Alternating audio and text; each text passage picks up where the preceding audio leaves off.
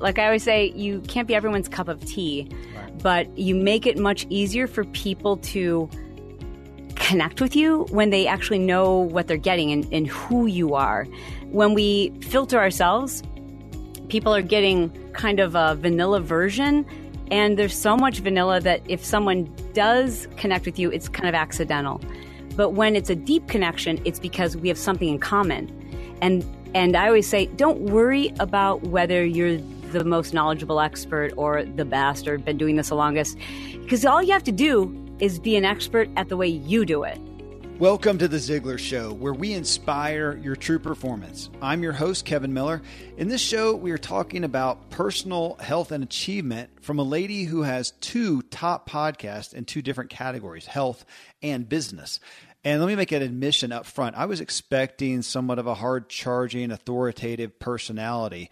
Now, I personally vet the guests that we have on The Ziglar Show, but occasionally I'll get a strong recommendation from someone for a guest and end up talking with them, doing the interview, and I haven't really had a whole lot of personal exposure with them. Well, Chalene Johnson exceeded my expectations. Truly, she's just incredibly down-to-earth and authentic. And what I found was, I think that's the reason she has such massive influence, such a big following. We recorded the main interview in about an hour and then did the second habits interview in about 30 minutes. And we continued talking about mutual interest and experiences amidst health and wellness and personal development for another hour and a half. I mean, Chalene's a giant in the health and wellness industry. She's had over 20 million downloads of her podcast. She's a New York Times bestselling author of the book Push. Tens of millions of people around the globe have transformed their bodies and their lives with her help. And her fitness programs have been featured in gyms and on TV for more than 12 years. Check this out. She holds the Guinness Book of World Records for having starred in the most fitness videos. Chalene has designed several #1 ranked fitness and diet programs for industry giants, including Beachbody, the creators of P90X, Insanity, Turbo Jam, and more. But this is really interesting. 7 years ago, Chalene began to suffer a steady decline in her health that included debilitating brain fog, mood swings, and chronic pain and injuries. This led her to question the diet and fitness industry's definition of health. She taught herself to read scientific studies as well as how to search for, find, question, and evaluate the research. The story just begins there. It's a massively intriguing show, and towards the end of the show, you'll hear us talk about a new program that she's launched. It's really a result of her experience that kind of debunked how she saw fitness and wellness and health. And this new method, you can go check it out. It's 131method.com. And it's a place you can join in, and they will help you find the program that fits you. And that's really what her point is, that there's no one program, no health, wellness, diet program that fits everyone. And I'm in 100% agreement. So they help you with a personal strategy in 131 Method, which again, you can find and join her at 131method.com. And again, you'll hear us talk about it at towards the latter part of the show. Of course, you can connect with Chalene and all she's offering at Chalene Johnson. That's CHALENE, ChaleneJohnson.com. So we'll get started with Chalene right after I share some great resources with you. I'm a foodie and I enjoy learning about the process that brings great foods and beverages from idea to the table. And then I like tasting them and learning the nuances of what creates the most significant tastes, from coffee to cheese to distilled beverages. I did a tequila tasting in Mexico, and recently bourbon. Heaven Hill Bottled in Bond Bourbon really impressed me from the story to the taste. I grew up in Kentucky, where horse racing and bourbon are famous, and I got introduced to Heaven Hill Bottled in Bond Bourbon. It's produced by Heaven Hill Distillery, which has been and still remains family-owned since 1935. And I'm impressed with the bourbon's ultra-rich, smooth taste. And right on the bottle, it states that this bourbon is 7 years old, which is actually 3 times longer than what's required to be certified as bottled in bond. I feel with beverages, the longer the prep, the better the taste. Being a bottled in bond product means it must pass a list of 7 requirements that set the standard for this quality bourbon. So look for it at your local store. Heaven Hill reminds you to think wisely and drink wisely.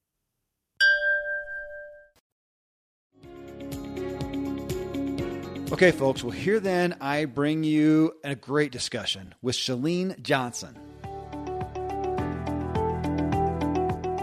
All right, Chalene. Well, just a gift to have you on here. And I know, and I think a lot of our folks who are listening know a lot about your achievements, about the success you've had, about how much influence you have today, helping people in their health and wellness and beyond, which we're going to talk about. But I want to know the backstory on you from before eating or reading that first personal development book, Eat That Frog, which got you to listening to Zig Ziglar. Yeah. And now being this Zig level and beyond influencer and celebrity. At some point, you were a young woman trying to figure out your direction. Give us a snapshot. Go back there with us, if you would.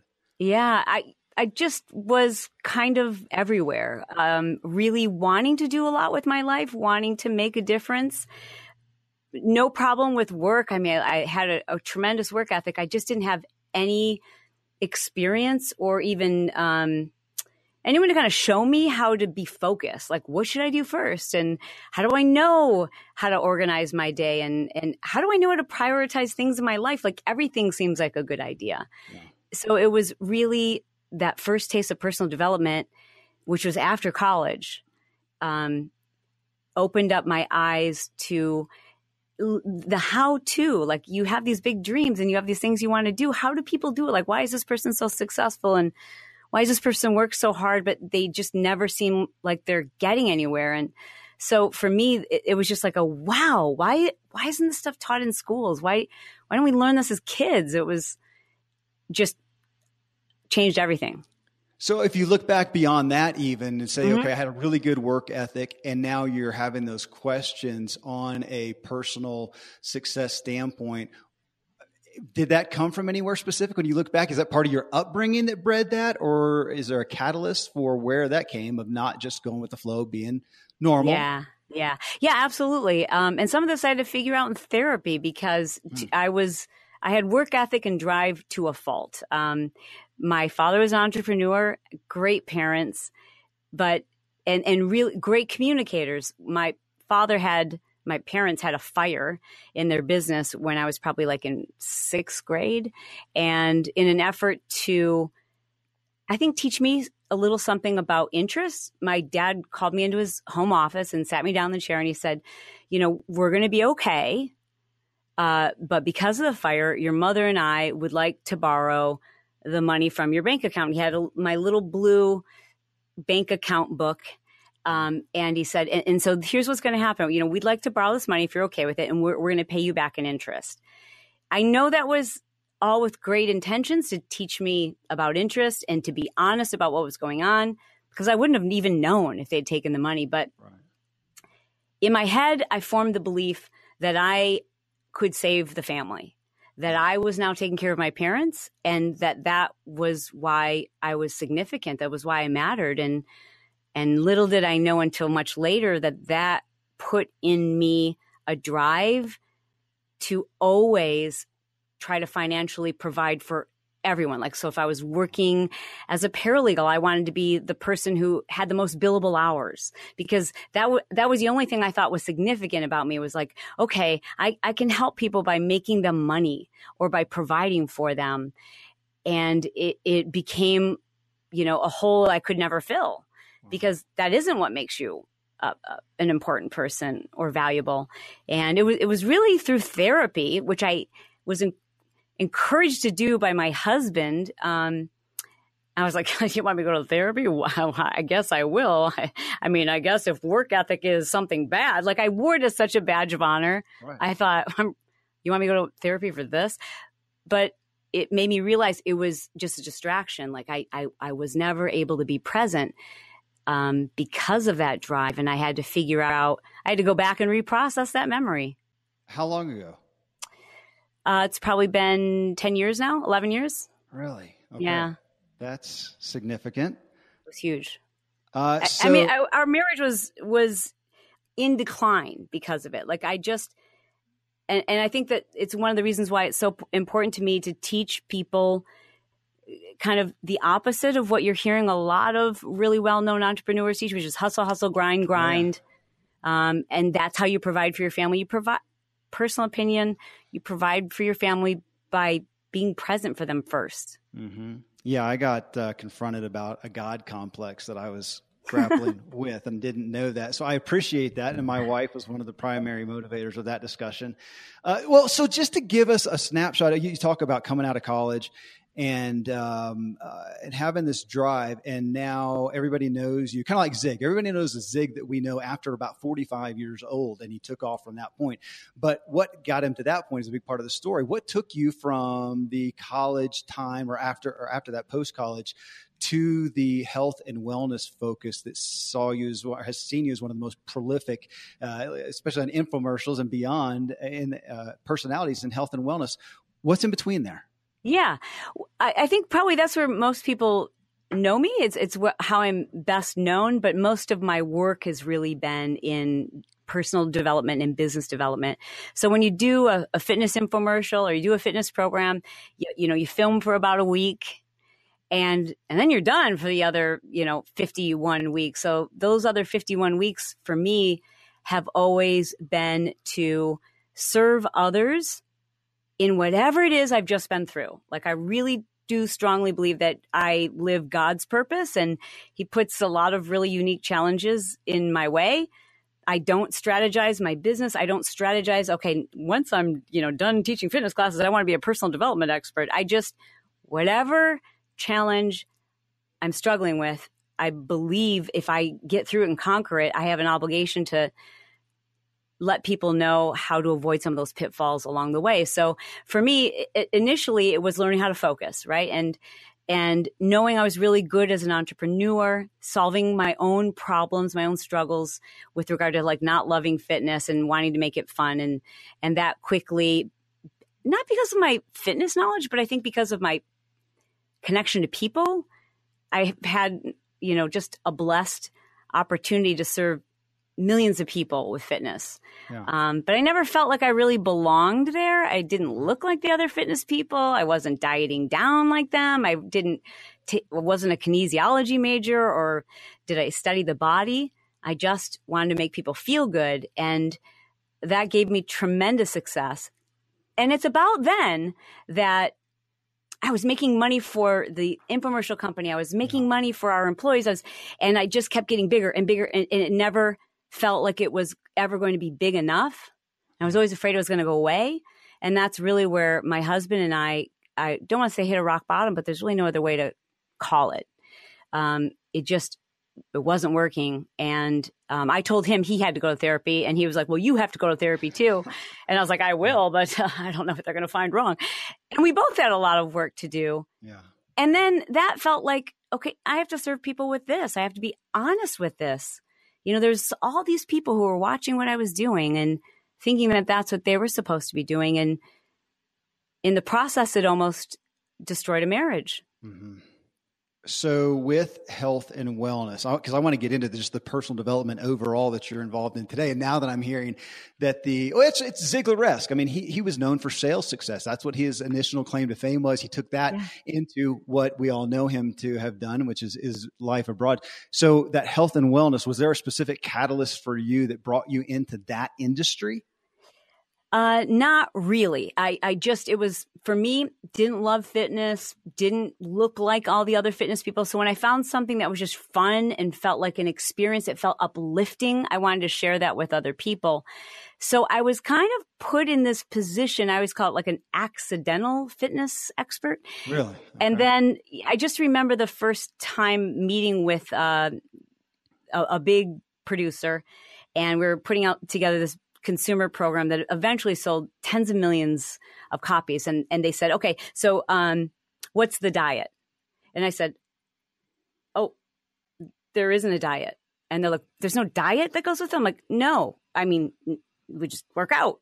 And they said, okay, well, we'll help you create one around it. And I just kind of signed off on it. And from that point forward, I realized like, oh, if you're doing fitness, people expect that you're going to give diet advice too. And I did. And I gave most of my diet advice based on what I heard other experts who I assumed were more knowledgeable than me, like what they were saying. And like, if it was popular and that's what everyone was saying, then I was saying it too. And I never questioned it.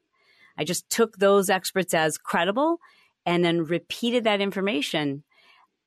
And in the process, little did I know, I was doing a lot of things that weren't healthy, and it helped me to understand that a lot of what we hear other people say, we accept as fact. Mm-hmm. And I now feel very differently about my obligation to responsibility to go, what's the science? And is there another side to the science? And who commissioned the science? And what were the outcomes of these studies? And was it peer reviewed? And just why are we saying this? Do we know it to be fact? Instead of just saying, here's what you need to do it. Mm-hmm. And because for myself personally, when I was at the peak of my fitness career, I was the least healthy I've been in my entire life.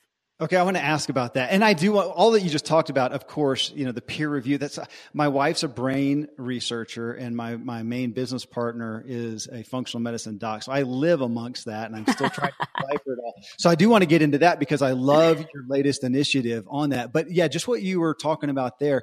I listened to or read something of yours as I was researching you, and you made the statement of you thought exercise could cancel out diet, which I come from a past, I was a pro cyclist and you just eat everything but the kitchen table to fuel whatever, and the carbs and sugars. And my weekly weeknight was a walk down to 7-Eleven to get a pint of Ben and Jerry's and eat a couple Reese's cups on the way back, and then go out and ride 5 hours the next day. And yet my performance showed that it was up and down and up and down. So I pulled this, I think, right off your site. You said, I sacrificed sleep to fit in more time to work out, run my business. My health suffered as a result. After a brain scan, it revealed I had severe ADD and was on the way to Alzheimer's disease. I learned that much of the damage was due to my diet. When I learned the effect our gut and inflammation has on our metabolism, hormones, weight, brains, and health, and I saw the changes in my own life, I had to share. How did people not know about this? And that's how the 1-3-1 diet came about. So I do want to dive into the 1-3-1 diet, but that's got to be significant. I mean, you're just being taken out of this is your platform, and to be taken out, it had to be pretty humbling. It was. I sat in the doctor's office and I remember the doctor had my results laying across his desk and just this kind of distressed look on his face. And I thought, well, I don't have anything to worry about. I'm a fitness expert.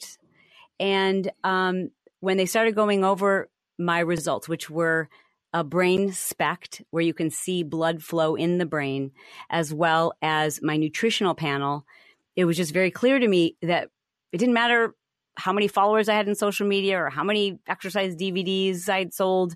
In this moment, I was being told there's a major problem with your health. Right. And I felt like, can you retest me? This can't be.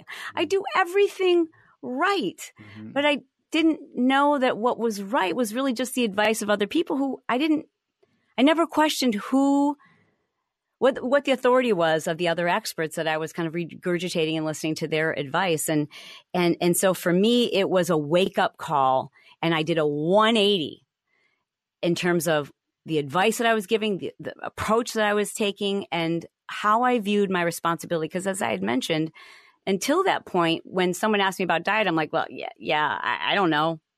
That looks good to me. You know what I mean? I just would listen to what other people say and repeat it.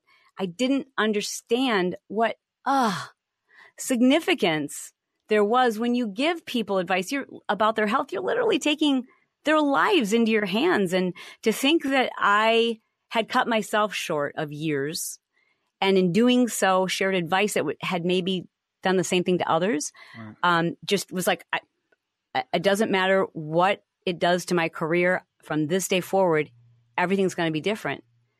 And I literally did a 180 that day. Well, as you are talking today, and we're going to get into somewhat of there is no one size fits all. There is no magic bullet. I assume that this story was a big catalyst for this because, here you are. And I'm sure that there's tens of thousands of people listening to this show who are doing so many things right. I mean, they're rock stars. They're doing this and that and making so many investments, so many sacrifices, and yet there is something wrong. There is an unknown saboteur in the mix here.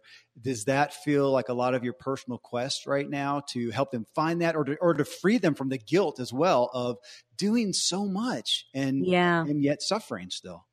What I want to do is empower people to make decisions for themselves, as opposed to hearing someone say what you're supposed to be doing and then just go and doing it. So what you just said, Kevin, was, so many people are doing things right. How do they know? I sat in that doctor's office thinking, my first reaction was very defensive. Like, listen, buddy, you're going to tell me what I eat so clean. I do that. What I defined as clean. How do we define clean? How do we define the right type of exercise? I was doing everything right, but I wasn't. I wasn't doing everything right for me. And so what I want to do is teach people, you're so smart. You're so smart that you are in charge of this amazing body, this amazing brain, this amazing gut. And it's not going to be the same for you as it is for someone else. See, number one, you can't make a mistake. You can't be wrong just because someone else is doing it differently. You need to embrace the fact that only you are responsible for your health. And we must redefine health to be something other than looking super lean in an Instagram photo. Right. Like, health is so much more than that. And I help now people from all walks of life, all different genders and economic statuses. And it doesn't matter whether someone's a teenager or a seasoned attorney. When it comes to our nutrition, we assume we don't know what we're doing and we want someone else to tell us what to do. And I want to put the power back in people's hands and say, you know what? If you learn a little something about your body and you believe in the fact that you are smart enough, then you're going to be able to make the right decisions for yourself. And it's going to change because your environment changes, your stress level changes, the seasons change, your hormones, your age. And so whatever we're doing today is probably not what we're going to be doing 6 months from now. But if you know how your body works, you're going to be okay and be able to make those decisions without having to turn the responsibility over or handing the keys to your body over to someone else. Okay, well, on that, and I know that a big part of your focus with folks right now is that there is no one size fits all. So what works exactly for Chalene Johnson is not necessarily what they need to go emulate. They need to figure out what works for them. But I do want to hit you on the personal side. So when we go back and here you are, and you're the fitness guru and celebrity, and you thought you were eating clean, now you get into this. What specifically did you find that you were doing wrong for you? Pretty much everything. Okay. But to generalize, I would say, I prioritized fitness over everything. Growing up, I grew up in the Midwest. I'm from Michigan, both sides of my family, and all of the people around me, adults, were always talking about dieting, and they were all overweight and unhappy. So I always associated diet with unhappiness. So I always would try to out exercise it so I wouldn't have to diet. And instead, what I would do is eat what I thought was clean, meaning low fat, cut back on calories, but never going on a diet, just really being aware of the amount of fat that I was consuming, trying to eat lean protein and cut back on my calories and exercise. But as I continued to, your body adapts. And eventually what I could manage my weight with 45 minutes or an hour of exercise, eventually it turned into 2 hours of exercise. And then eventually your body's like, we understand what you're doing. We're going to burn fewer calories, which meant I got to eat less food and I needed to exercise more just to maintain. And that just turned into the cycle where I was exercising 3, sometimes 4 hours a day, not always consecutive, and eating very little. And then I was making these exercise videos and telling people, you can get in shape like this in 30 minutes a day. And I didn't think I was lying. I just believed that was possible for everybody else, but there was just something wrong with my metabolism. I'm like, this is true for everybody. I'd never said it's not true for me. But in my mind, I thought, I believe this to be true for everyone else because I've heard so many other people say it. But the fact of the matter was, it wasn't true for me. And mainly because I had created so much oxidative stress, which is kind of like the inside of your body rusting, if you will, from doing workouts that were more intense, longer duration, which we weren't meant to do. And then because I had a business and kids and I didn't want to make them suffer, I would wake up at 4 a.m. and exercise for 2 or 3 hours. And I would go to bed at midnight. I literally was getting like 4 hours of sleep. And I was like, well, if I was exercising enough and drinking enough Diet Coke, which has 0 calories and 0 fat, then I'm living this clean, healthy life. But I was destroying my gut health. I'm drinking chemicals. I'm not allowing the body to heal. I'm not giving myself permission to rest and regenerate. I'm really not even honoring my health. I'm just beating myself up to try to maintain. And once I got my nutrition panel back, I was like, I don't understand how this could be my nutrition panel. And that's the first time I realized that leaky gut was a term I needed to pay attention to, because I was eating those nutrients, but they weren't being absorbed into my body. So I was sitting there malnourished with the brain of someone about 20 years older than my chronological age. And the thought of my kids having to like care for me because of the damage I had done was a real catalyst for me to make changes, and then to help other people understand we've got to take control of our health, and we've got to redefine health. Yeah, you just hit on my main motivation. As much as I like to feel well and hopefully look as well as I can today, that right there, being there for the kids so that I am not a burden, that I can help them build a house when I'm 90 is a big goal. Okay. Oh, of course I want to know. Okay. Give me some more details on what you did to deal with oxidative stress, but I'll just give that as a teaser for everybody. Listen to the next show on habits, and we'll hit that more with Chalene on this. And thanks to these sponsors for bringing us today's show. Most of today, you will be indoors, likely your home or your office. I am as well. Even with my treks out into the woods, I spend a lot of time inside. And we're going to take about 20,000 breaths. According to the EPA, the indoor air is 2 to 5 times more polluted than the outdoor air, sometimes up to 100 times more polluted. At my studio, we have heat being forced through old ducts. I walk on carpet full of years of junk. No idea what's floating in the air that I'm taking constant gulps of. The solution is an air purifier, and Air Doctor is just the best. Air Doctor filters out 99.99% of dangerous contaminants and allergens such as pollen, pet dander, dust mites, mold, bacteria, viruses. They do it so your lungs don't have to. Air Doctor comes with a 30-day money-back guarantee. So if you don't love it, just send it back for a refund minus shipping. Go to airdoctorpro.com and use promo code Kevin. And depending on the model, you'll receive up to 39% off or up to $300 off. Exclusive to podcast customers, you will also receive a free 3-year warranty on any unit, which is an additional $84 value. So to get this special offer, go to airdoctorpro.com. Use promo code Kevin. airdoctorpro.com, promo code Kevin. Thankfully, the days of building a business website, then having this massive endeavor to integrate an online store are gone. Today, Shopify has fixed all that. I had one business where we actually built the entire website on Shopify's platform. So whether you're just starting out or you're selling $1 million of product already, Shopify is just the industry leader. It works the same for physical products or online and digital, and Shopify is just hands down the best out there. Most importantly, Shopify helps you turn browsers into buyers with the internet's best converting checkout. It's 36% better on average compared to other leading commerce platforms. Getting people to buy is not that hard, at least to the buying point, but getting them to actually give their payment info is, and Shopify is king in that department. They also have top tier customer service, which I think is critical. You can sign up for a $1 per month trial period at shopify.com/Kevin. That's all lowercase. Go to shopify.com/Kevin to grow your business no matter what stage you're in. Shopify.com/Kevin.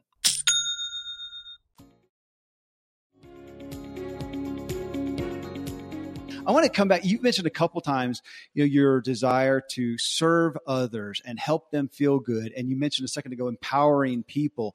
I know you reach a lot of people. You reach a lot of people, different ages, genders, backgrounds, whatever. But when you find yourself most impassioned, I don't want to put you in a corner, but there's probably a certain avatar of a person, of a certain person that you find yourself talking to or most burdened by what they're dealing with. Who is that? What are they dealing with and missing out? They want to help. Yeah. I think the person we're supposed to serve looks a lot like we do.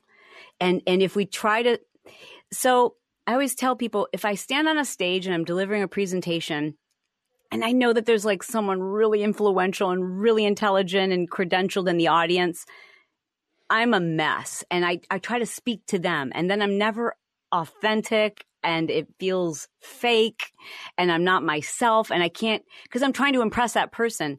So even though that person might be in your audience or might be someone that you're supposed to help, remember that you're talking to you, right? And then you can be so much more authentic. You don't choose your words carefully. You are yourself. And we are looking for authenticity. What we're looking for is any indication that this person is going to try to pull a fast one on us, that they're being fake or that they have an agenda, because we don't want to be taken advantage of. So we're always looking for that. Oh, I don't like the way they use their inflection there. I don't like the way they, said that. And that happens when we are trying to manipulate or craft a message or be someone that we're not. So I always remember that I'm talking to me, so I need to use the same language that I would respond to. I got to use humor. I can't take myself too seriously. I got to make this. There's got to be a lot of grace in my message because I want grace. I want permission to say it's okay. You don't have to be perfect. So I speak to my audience the same way that it would resonate with me. And I think of someone who would be very much like me, even though it might resonate with someone who's 75 years old, a man in Australia. So I just think that we reach the people we were meant to reach when we are just ourselves. Well, I'm going to ask a question that I feel like you've been probably answering a lot as we've talked about how you use authenticity, personal story, and you are upfront and transparent with that, is probably the reason for the question that I'm going to ask, which, there's so many people in your arena. When we talk business, branding, marketing, and when people are looking at doing stuff and we hit the aspect that so many people discount themselves, they think, there's so many people in that market. Isn't it diluted? And I'll come back and say, let's look at weight loss. Is there ever going to be a less demand for that? No, it's insatiable. There's always opportunity, even though it feels saturated. So you're in that arena, health, wellness, weight loss, all that. There's a lot of personalities on there, and you've become one of the biggest names in that arena. And you got to ask yourself, why? Why to some degree? Why are people resonating with your message, your voice? Well, first of all, not everyone does. True. Right? Like I always say, you can't be everyone's cup of tea, right, but you make it much easier for people to connect with you when they actually know what they're getting and who you are. When we filter ourselves, people are getting kind of a vanilla version. And there's so much vanilla that if someone does connect with you, it's kind of accidental. But when it's a deep connection, it's because we have something in common. And I always say, don't worry about whether you're the most knowledgeable expert or the best or been doing this the longest, because all you have to do is be an expert at the way you do it. When I started to teach personal development to others and like even goal setting, and I felt uncomfortable doing it because I'm like, gosh, there's greats like Zig Ziglar and Brian Tracy who've been doing this forever. What business do I have? But what I was doing is taking systems I learned from the greats like Zig and going, yeah, that worked for me, but I kind of had to put my own little spin on it to make it work for me. And so I'm not an expert other than an expert at the way it worked for me. And if it worked for me, I know there's others who are going to really benefit from doing it this way, whether it's diet or building a business or keeping your marriage together, raising kids who are responsible and caring, or, personal development. Well, so I don't want folks to miss that, because I feel like what you just said is that you are looking for the people that connect with you, your personal story. And within that, there is the opportunity, even in a, quote, saturated market. There should be somebody who's going to resonate with you, but maybe we should caveat that with, if you are authentic and transparent in telling your story, if you're just trying to be the authority, which I love to hear somebody like you who has a huge platform, you've had great success, and yet you are not, I've never seen you stand in a place where I felt like you're one of those people, forgive me for saying that, they're standing up there because they have arrived. They have figured it all out. Yeah. Yeah. That wouldn't be any fun. That'd be so boring. I think it would. Okay. I want to ask you, something that you mentioned a second ago, because you said when you're up there, I'm going to paraphrase, you're up there on stage to some degree, people are looking for, this is my words, how they can discount you. Oh, you're just out there to try to get something. That's always been, I don't think I've ever talked about this on a show, but it's always been in the industry. It's been interesting to me that where we would think that we are sitting down or driving, we're listening to a podcast or we're listening to a blog or we're picking up a book or we're at a seminar listening to somebody on stage, and that we are there seeking to find who can we trust, who has something for me, that there's this subconscious piece of us that's really looking to how can we discount that. I don't even have anything to put past that. I think it's a means by which to protect ourselves, right? Like, I think about, this is probably kind of funny, but the way that I put myself through college was by selling cars. I would buy used cars from the state auction in Michigan, really inexpensively, and using my own money, because I was the first person to go to college in either side of my family. We just didn't have money for it. So I would flip cars. I would buy cars, fix them up, and sell them. So I was a car saleswoman. So I love buying and selling cars to this day. And most people would rather do anything but. And it's because I'm looking for authenticity. I'm looking for the person who's really being honest. Like, it's kind of the anti-sell, right? Like, it's a person who's like, it is a great car, but I'm just going to tell you the gas mileage is crazy. You get ding, ding, ding. You're being honest. Like, I love that. It's a way that we protect ourselves because we don't want to be taken advantage of.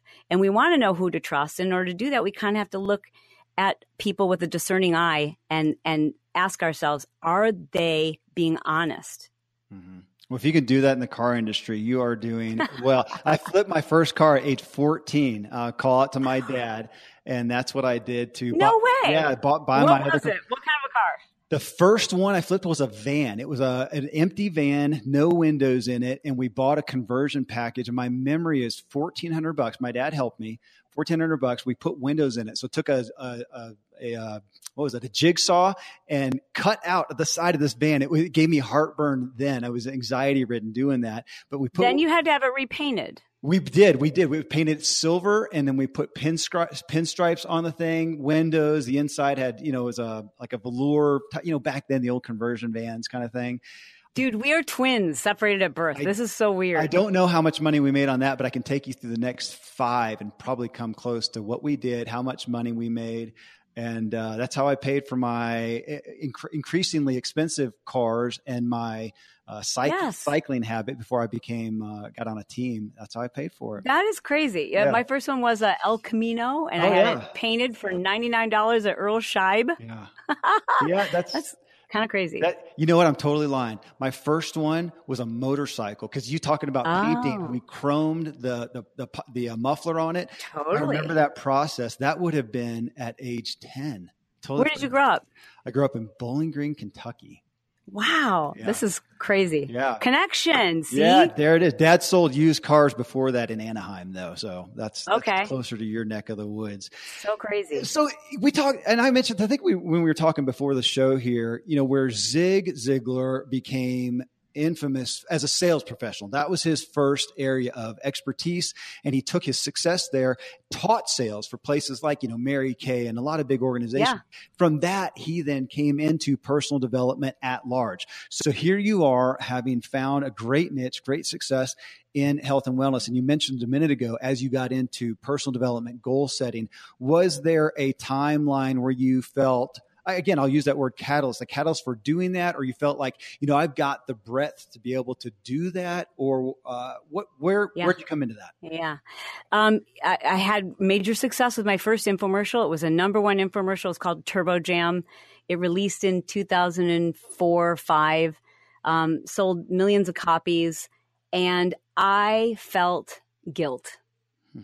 I remember when my first royalty check came to our mailbox, opening it up, and my husband was looking over my shoulder at this, and he was like super excited. And I felt a wave of nausea, and I started crying, and I laid down, and he thought I was crying because I was like tears of joy, but it was just an overwhelming sense of guilt and also fear, because as I shared with you, my belief was that I always had to do more. Mm-hmm. And here I got this big check, and I was just thinking to myself, I don't know how I'll do more. I don't know how I'm going to top this. There's not enough. I'm not sleeping as it is. And just an overwhelming sense of guilt. And I use that guilt to say, okay, but everybody, you can do this too.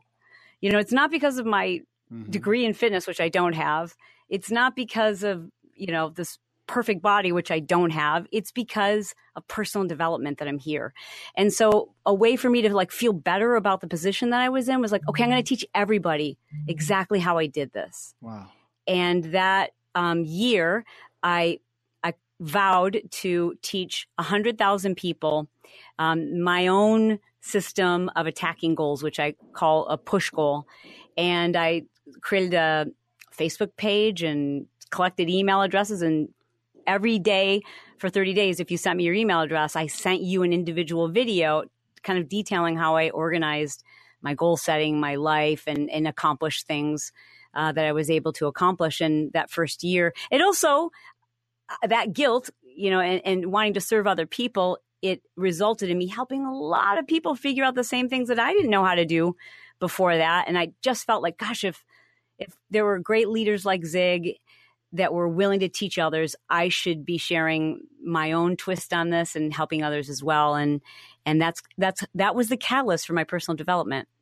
So when you look back on that, what was the learning for you as to why you got that check, that big moment of what would be success, and it hit you with guilt?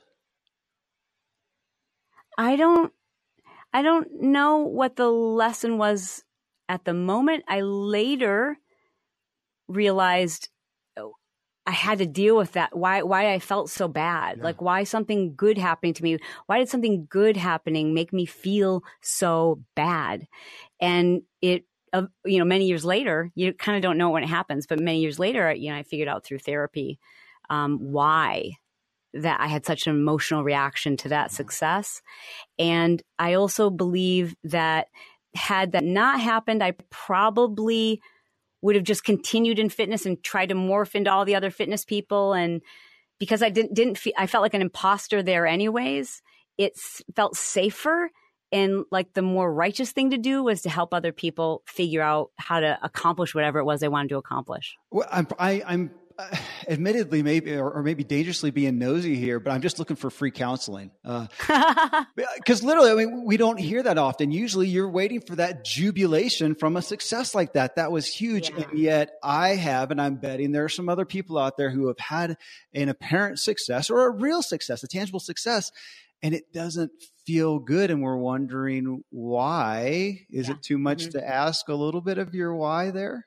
Absolutely. I think it's really important. I think too often we set goals or objectives for ourselves because we think it's going to make us feel better about who we are, or that it's going to impress other people, or it's the thing that we're supposed to do. And we don't really examine, you know, okay, so why do I want this car? Why do I want that promotion? Why am I hoping for a girl when I just found out my wife's having a boy? Like, why? And then realizing that we don't need other people's approval. And when we set goals or objectives because of those things, you're going to arrive and feel nothing except empty. And you'll just keep, you know, I would go through one finish line and never celebrate it. I'd be running through the tape at the end of the line, looking for the next thing that I could do because it didn't fulfill me. And I had to figure out what it was that really would make me happy. And at the end of the day, I no longer set goals or objectives based on impressing other people. I do it based on what do I want to feel? And for me, it's one word. And that word is peace. I want to feel peace. And that word guides every decision. You know, there's amazing opportunities that come my way. And I will just always ask myself, not like, will that help me buy this next property? I just ask myself, will will doing this give me peace? And if the answer is yes, and if I can maintain peace for my family, then the answer is yes. But if the answer is I'm not sure, or if I'm trying to like rationalize it or justify it, it's the wrong answer. Okay. And that is, of course, as I think you would say, that's the answer for you for that arena. But it begs into a question that is really unfair. So please forgive me for asking an unfair question, an impossible question. Okay. But as people hear this, and because I'm about to dig into your latest project, when you look at all these areas that we know add up to health and wellness, or I guess better said, there's no one area that will make you healthy and well. It is a bevy of areas that you've got to be well in. But when you look at our culture and the people that you're talking to, is there any specific, as you look at yourself, and maybe that was it for you, peace, the aspect of peace was a specific catalyst. It's not everything, but it was a specific one. For the culture, where do you see us as a culture, me included, where we're missing it most? Is it on the sedentary side or the diet side or stress or ... Where are we faltering most? Kevin, do you mean specifically with regard to our health, or do you mean just in general? Well, now I want to know both. I meant more so on the health side. Yeah. Though personal development is our core here, and that's an overall thing. Yeah. So I'll let you go for both of those. Okay. I would say in general, we don't think about what we're supposed to feel, like what we want to feel and what we don't like feeling. So I always tell people, like, just erase everything and sit down with a piece of paper, draw a line down the middle of the page. And on one side, write down every feeling you have that you hate, the way you hate feeling that. Like maybe it's stress, anxiety, pressure, commitment, whatever it is. Like, what feelings do you hate feeling? And then on the other side, list the feelings that you wish you could feel that way all the time. Like, what is it? Maybe it's joy. Maybe it's peace. Maybe it's recognition. Like, write those things down so that you know what it is you want to feel, because most of us aren't paying any attention to what we want to feel. We're just paying attention to what we're supposed to do and what we're supposed to accomplish and what we're supposed to acquire.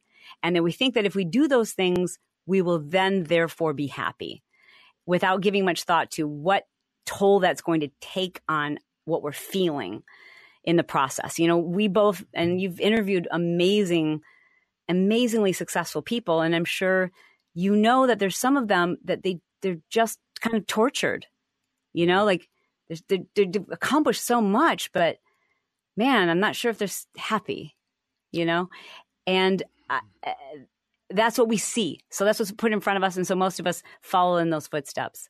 And I think the same is true for health. If I can kind of catalyst into that, I think with health, how do you capture a healthy brain in an Instagram post? Mm-hmm. You can't. What if you open up your Instagram or Facebook or Pinterest, what you're seeing is nearly naked bodies, and these are health professionals. And so then, therefore, it just starts to brainwash us. I mean, I'm as guilty of it as anyone. It starts to brainwash us that, like, oh, okay, in order to be a health nut, in order to be someone who's healthy, I need to look amazing in my bikini. Otherwise, I'm not healthy. Well, you know, when I was my leanest and at the height of my fitness career, I was the least healthy. And you just can't look at someone and know that. Mm-hmm. So it's really what we're missing. What we're missing is how intelligent we are, and that we are capable of, just like anyone else, taking a look at what we're learning, which is so much more today than we knew even 5 years ago, about gut health and the brain, and just recognizing, like, health has got us, like, hello, how was I not thinking about my brain? Mm-hmm. All that mattered to me was how I looked. I shouldn't say it's all that mattered to me, but it was what I was focused on as the measure of how well I was doing in fitness, or how healthy I was how lean I could look, not how healthy my brain was, or how long I was going to live, or how much stress I was feeling. And so I think we have to start with our brain and our gut, and they're pretty closely tied.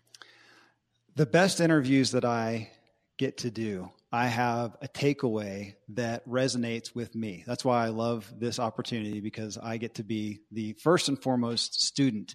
And you just said a minute ago, we don't, in general, what you came out with, we don't think about what we want to feel. Do you have a blog, a resource that you use on that? And if not, when will you do one? Because that feels like a book to me, literally. Yeah.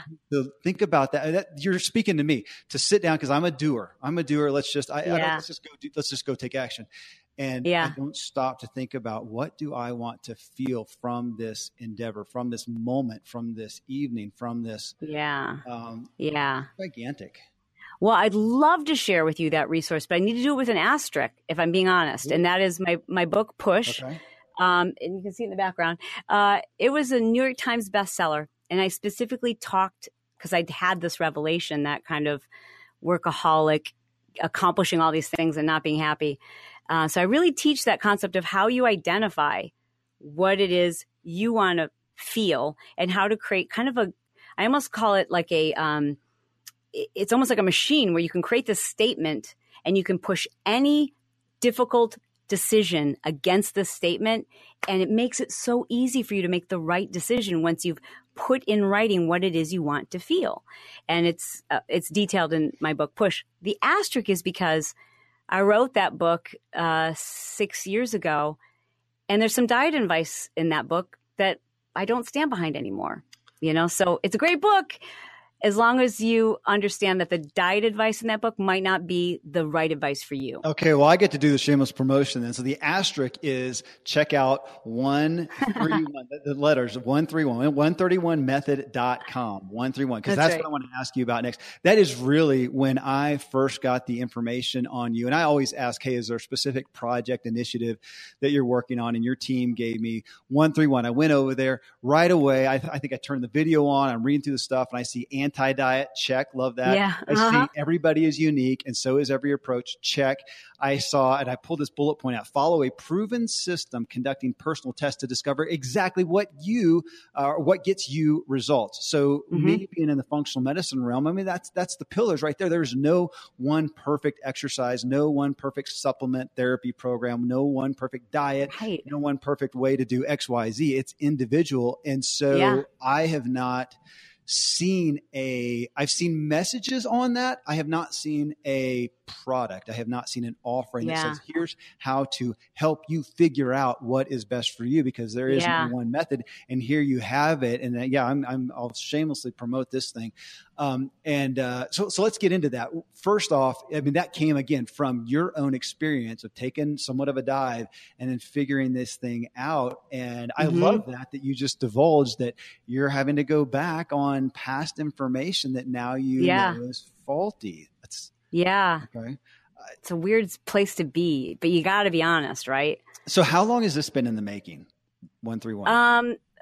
3 years. 3 years. Okay. So, and I love that you are a fan of integrative and functional medicine. I didn't know what those words meant. And if our listeners don't know, you're not alone. It's a new and upcoming branch, I would almost say, of medicine, where you're really kind of taking a look at the whole person, and instead of just treating like one thing or going immediately to prescription medications or surgeries, just first taking a look at like the person as a whole. And so I started working with an integrative medical professional. Once in that initial meeting, I learned that I had this brain toxicity and leaky gut. I'm like, what even? I thought that was something that if you had like major digestive issues, that meant you had leaky gut. And it's actually not true. 80% of the population has leaky gut, which simply means that your digestive tract has become very permeable. And this is happening to all of us, 80% of the population. That's crazy. I always feel like, how did I miss this? How did I not know this is happening? And, immediately I started asking questions, and then I wanted to learn how to read research and what makes research credible and what makes research something you could discount or just you take it with a grain of salt. How to figure out the first thing I started doing was looking at the advice I've been giving for years, and then I wanted to ask myself, so is this accurate? Like, is this really good for us? Is there science around it? And so many of the things that I used to tell people to do, there either isn't science around it or it was really outdated. And as I learned more, I kept thinking to myself, man, why did I avoided this for so long? Because I just didn't think I was smart enough to remember it or to understand it or to apply it to myself. And if I'm a poor student who can learn this and master it and geek out on it, I know I can teach and simplify this for other people. Mm-hmm. And I do believe I was born to be a teacher. And so I love taking kind of complicated processes and simplifying them for people. Okay, so in that, are there some things, and I'm not trying to get you to lambaste yourself here, but there's a doc, and I can't remember his name, who was a big doc in, it'll come to me in a minute, in pro athletics. He was a big pro carbs guy, had a book about it, and he, in the last 5 years, maybe longer than that, did a complete about face. He said, guys, I was wrong. Yeah. I was wrong. Yeah.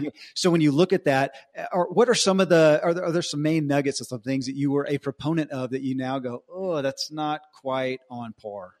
Yeah, everything. Well, to begin with, let's start with exercise. Okay.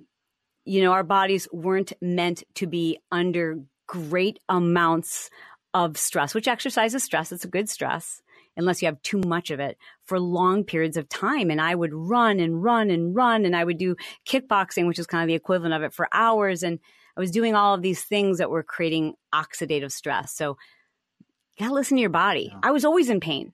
It always hurt. I was in a constant state of pain. And I expected other people to do the same, like just live with it if you want to live longer. Not true. Now I know we have to be kind to our bodies and restorative. I used to tell people, like, fat-free everything. Mm-hmm. I like the food that I used to eat now. Even my kids laugh about it now because they're like, Mom, I'm like, I'm so sorry. I didn't know. Mm-hmm. I didn't know better. And some of it is new research. So even the author who you recommended, it's very possible at the time that was the research that was available. Mm-hmm.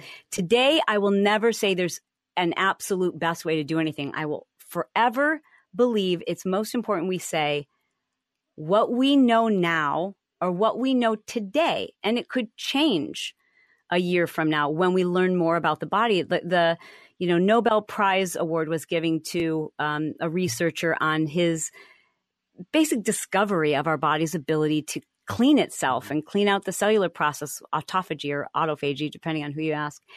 And that was something we didn't know about just 3 years ago, that the brain has the ability to regenerate. Like, we thought the brain was done developing and you never could develop the brain after a certain point in life. And that wasn't too many years ago. It's really quite remarkable. So I just want to have an open mind and always be looking at the science, but you'll never see me stick my flag in the sand and say, okay, you can't have this food group or that food group. But I will say what we know today is that our diets are heavily influenced by carbohydrates and sugar to the extent of which our biology hasn't caught up with.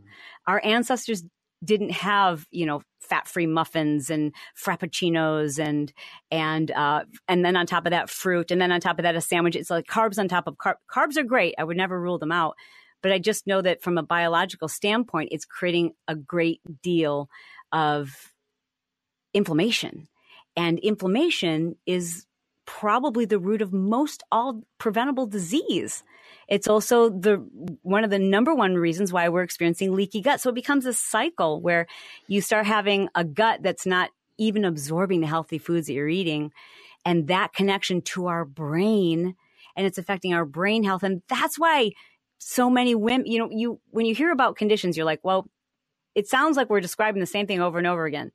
Low energy, brain fog, fatigue, achy joints. Like, why are those descriptions used for every disease? Well, because they're all very related, and we don't even know. Most people just don't even know what it feels like to feel good. I didn't. I had no idea what it felt like. I thought I felt good. And now I know what it feels like to feel good. Now I know what it feels like to have freedom from food and to be okay eating a lot of things that in the past I was afraid to eat. Yeah, it feels like here in America, I think we laud ourselves as such an intellectual country, and yet this is an area that we seem to be one of the most ignorant in. Ignorant's not stupid; it's just we don't have the knowledge. So to hear you talk about this in the 1-3-1 diet, where it's helping you figure out what you need, it can of course, sound complicated. Like I have to become as knowledgeable as Chalene to do this. Okay. That's just not going to happen in my life. Obviously that's not the case. So you're bringing people in not to hey, figure everything out and become a PhD in this stuff. But I assume that there are some areas where you're giving a framework. You've got to have a plan here. You need to have a plan here. Here's how to figure out your plan. And it's not so complex. Correct. It's, to be honest, people want nutrition, health, diet to be really simple. Yes. And the fact of the matter is we're pretty complicated. So I would be lying if I said it's really simple and everyone's just going to do this. And if you're listening and you're at a stage where you're like, I just need someone to tell me exactly what to eat and when to exercise and what to do, and then I'll just do it. This is not the program for you. This is for people who are like, you know what? It actually doesn't make sense that I go on these diets, lose all the weight and gain it back. And you have to believe that you're smart enough to take a simplified version of the science and understand how to apply it to yourself with our help. So we do put together a system that allows you to test over the course of 12 weeks. So there's 3 separate phases, and each phase is a different dietary approach, but you phase it. You don't stay in it. Like, I just think it's a really dangerous place when people are like, I am vegan or I am keto or I am paleo. And they want to stick their sand in the flag because that feels safe, that feels secure. Now I belong to a community. Now I know the rules. Right. So I can do it the right way. Yeah. And it becomes so dogmatic. It becomes almost like a religion. And there's so much fear about doing it wrong or doing it right. And you stop being open-minded to say, this actually isn't working for me anymore, but maybe it once did. It's learning how to phase your diet like seasons, the way our ancestors did. Our ancestors didn't have access to the same resources in the summer that they had in the winter. So they were eating a completely different diet. And that's, biologically speaking, how we were meant to thrive. What's happened is because of consumerism and big food and big pharma, we just believe, like, because we're inundated with like, eat more protein and eat every 2 hours and eat and give your kids a snack on the way to soccer and be sure to give them a snack, on the way home and drink this sugary drink and this sports drink but we weren't meant to do that. So it's teaching people in a really basic way how to understand their body, and then how to identify what is working and what isn't working. Yeah, so they make decisions. I'm just going to, I get my wife and we're going to join, we're going to go through this because it's a funny topic. I've got a huge family. Awesome. And we've gone through vegan, vegetarian, pescatarian, we're paleo. And now she says, we're flexitarian. Okay. We're flexitarian. I don't know but we are looking for what is the thing that works best for me. And we know we've got amongst our family, we had 16 at the dinner table last night, and we have some that are vegan. We have some that dairy does not work for them. We have some where gluten is a bad thing. And we have some, yada, yada, yada. And we try to cater to that. And I hear you say, but it's still somewhat of a crapshoot. It feels like, because we don't know totally. So we're doing these tests and this test. And so again, I'm excited about this product. So I will tell folks again, and I'll be putting this in the intro and the outro. It's 131method.com. And it's a significant, I hope that everybody does this. Thank you so much. I really appreciate that. It's a mission for me. I don't want to say setting the record straight, but I just feel very called to reverse some of the damage that I was in some way a part of that, and making this simple for people, because I was so intimidated by nutrition. I also wanted someone to tell me what to eat, tell me what's healthy. I would say, is this good? We do that. Like, is this good? Yeah. But the answer is, it might be for you, and it might not be for me. Yes. I'm laughing. I've got our lead health coach is on, let's see, 2 walls over from me right now. And that's her. She hit me with that a long time ago. But she said, when you get to the point where you're fearing your food, you're in a bad place. Oh my gosh, yes. Oh my gosh, yes. Oh. I feared everything, because you don't want to make a mistake. No. And so it's pretty normal for people to feel that way. But if there's one word that people share with me when they go through this process, it's empowered. They're like, I am so freed by food now, because I know how to make the right decision. I don't have to wonder and read the headline of a a magazine to know if this is good or bad for me, because I know whether it is for me because I've been through this process. Okay. Well, I feel empowered. I know everybody listening does, and I will tease them with that. Folks, you need to go again, 131method.com. And I'll also, give you our next two shows from when this airs, is when we go through her habits, which we're going to record right now. So we're going to dive into that. Thank you for being here, for sharing your heart, sharing your passion, and empowering us. Chalene, thank you. Total honor. Well, friends, I know we always bring you inspirational guests, but Chalene's guidance is also just so actionable. Remember, you can join her at 131method.com and go after your own individual health and wellness progress with a specific plan for you. As you heard her say, there's no one diet program that fits everyone. It's a personal strategy. So 131method.com. And again, you can connect with everything Chalene does at Chalene, Chalene Johnson.com. And if you got value from the show, let Chalene know. Talk about it in iTunes, leave a review, mention this specific show, mention her and what you got out of what she shared. A lot of you have been doing that, giving great reviews and naming specific guests and shows. It's a huge value to us and to others who are interested in listening to the show. Well, coming up next in show 600, we hear from Zig Ziglar, and he's talking about making personal change and the great challenge that really is. It requires us to do things differently or do different things if we want to get different results. Well, from the message, I posted this question on Facebook. Change is hard and procrastination is powerful. Please tell us about something that happened in your life that caused you to change or increase your performance.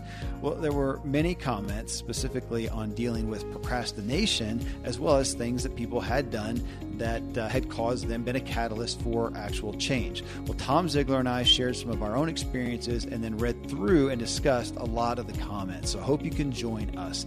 Till then, thank you as always for letting me walk with you as we inspire our true performance together.